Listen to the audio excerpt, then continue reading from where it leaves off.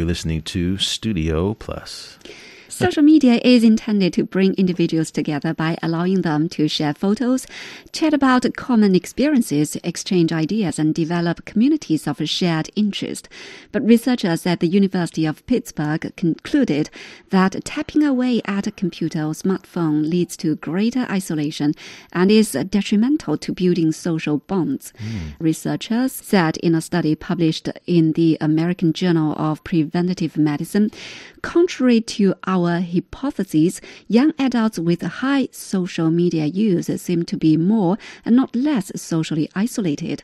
The researchers surveyed a representative sample of 1,787 adults aged between 19 to 32 years. They assessed both the frequency of use and time spent on 11 social media platforms, including Facebook, Twitter, Google, YouTube, LinkedIn, Instagram, Pinterest, Tumblr, Vine, Snapchat, and Reddit. Participants then were asked to complete the Patient-Reported Outcomes Measurement Information System, which surveys how socially connected or isolated the respondent feels. The researchers classified 42% of respondents as low social isolation, 31% as medium social isolation, and 27% as high social isolation. The researchers said, we found robust linear associations between increased social media use and increased social isolation. We have a translation of that phrase, and that is, the more time an individual devoted to social media, the more likely that person was to be socially isolated. And people who spend 2 hours a day or more on social media reported greater instances of depression, jealousy, low self-esteem, and feelings of inferiority.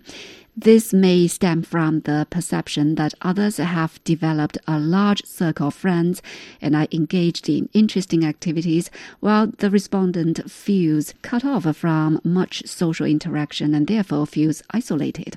I really think that this is an interesting study, and at the beginning, I could totally agree that a lot of people could definitely feel isolated when they spend too much time on their social networks.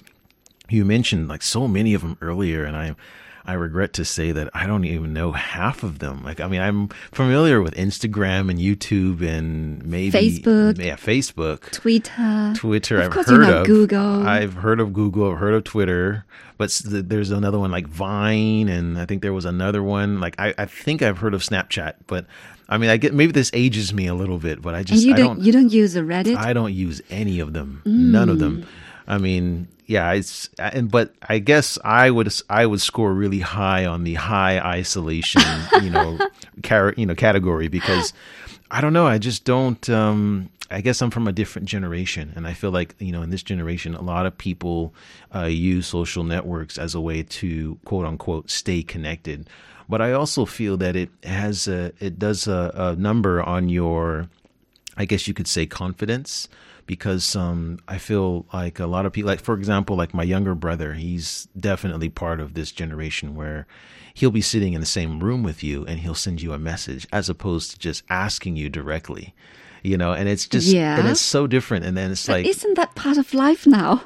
Well, yeah, I would imagine that, now it's pretty much what everyone is doing, but I feel like, why don't you just get up and talk to people, interact, socialize. And I push him in certain areas. Like, I'm like, hey, why don't you go and, make new friends? And, if you want to date someone, you're going to have to go and talk to them. It's so different. And I think that these social networks do a lot of work for you when, the old fashioned way was just to go and talk to someone. And you can actually see the person and see their reaction and drink in their features and see exactly what it is that they're trying to say, even though they're not saying it. But on the phone or on a social network, you can't get that. So I feel like it leaves room for shy people to interact with others, so which is a good thing because otherwise they wouldn't talk to anyone. But then I think that it cuts out some other skills that I think are necessary in life to interact with people, to get that, emotional quotient, to be able to read others and interact with people. And social skills, I think, are so important in life for work, for business, and in personal relationships. So I think that it's yeah, I can totally understand how people would feel jealous. I mean, oh my God, people post their whole lives on social network. Oh, look at my ring. I'm getting married. Are you getting married yet? Ha, ha, ha. Or they'll post, this wonderful lavish trip where they go and travel to another country. And yeah, I hate people posting that kind of photos. You have the same sentiment. It's like, oh, wow, look at you. You get to travel. And no, I don't feel envious. I don't know. Quite a mixed feeling. I think sometimes it's kind of like a show off. Okay. So you have this feeling that the person is showing off. So then you receive it in a negative light because you feel the person is showing off. I mean, if you post such photos too much, then you can't prevent people from thinking, you're kind of showing off. But while we talk about this, I think there would be some youngsters tweeting, "You are caveman."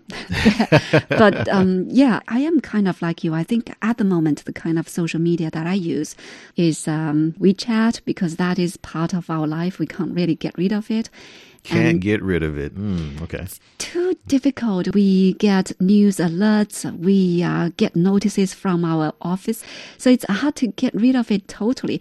You just mentioned your younger brother. I can tell you one very interesting phenomenon at my home. When we celebrated the Chinese Spring Festival at my parents' home, literally my sisters and brothers and all those who were there were using their smartphone while we sat at the dining table.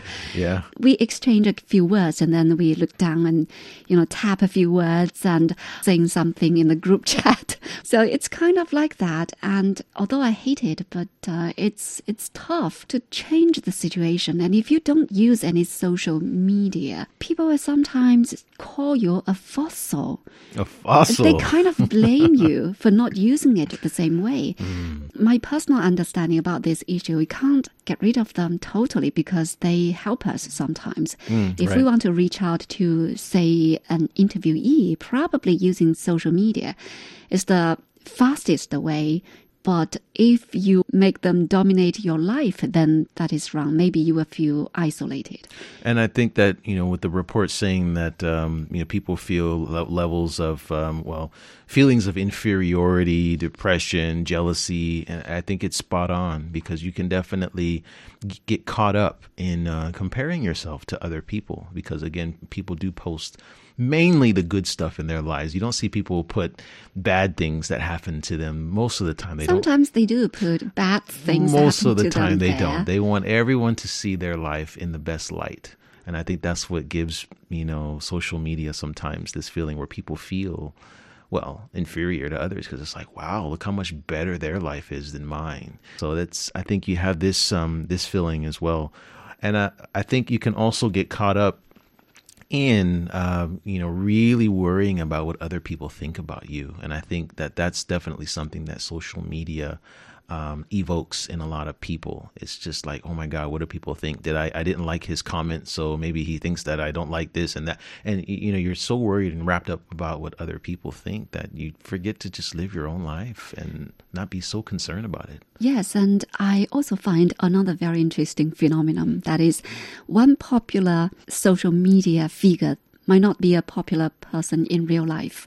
Sometimes with the social media, you pretend to be another person, a person who's got all those merits. But in real life, probably you don't have the real skill to make yourself so much liked. And I guess it is easier, just building an image behind a computer and the internet network there because you are what you wrote or what you post. Right. But in real life, you are what you are. That's right. And I think it's marketing. It's a marketing tool. And with marketing, typically companies don't they don't post their shortcomings. They typically post what they can do and the benefits and normally the positive things, because you want viewers to see you in the best possible way. And I feel like social media really has that appeal with average everyday people as well. So it's I guess it's good and bad, of course, but sometimes we can take it to a place where it does more harm than good. So I guess I'm a bit reluctant to get back in the social media scene, but I feel like for personal reasons, it may be a good idea, especially for professional development, as we mentioned earlier with marketing and this type of thing. It may be a good idea to get involved at least a little, because as you mentioned, I could be considered a fossil to some people, and or a dinosaur, because I'm totally isolated from everyone, and it's been that way for at least 5 years. I think that is a good thing, though. Sometimes you can focus on whatever that truly interests you. I feel sometimes I'm bothered by all those messages on social media. You think about it. Should I give a like or should I not give a like? See, it's so much stress. It's time wasting. Okay, maybe a balanced use would be a good way. Don't isolate yourself by not using any of them, but also don't isolate yourself from real life. Absolutely.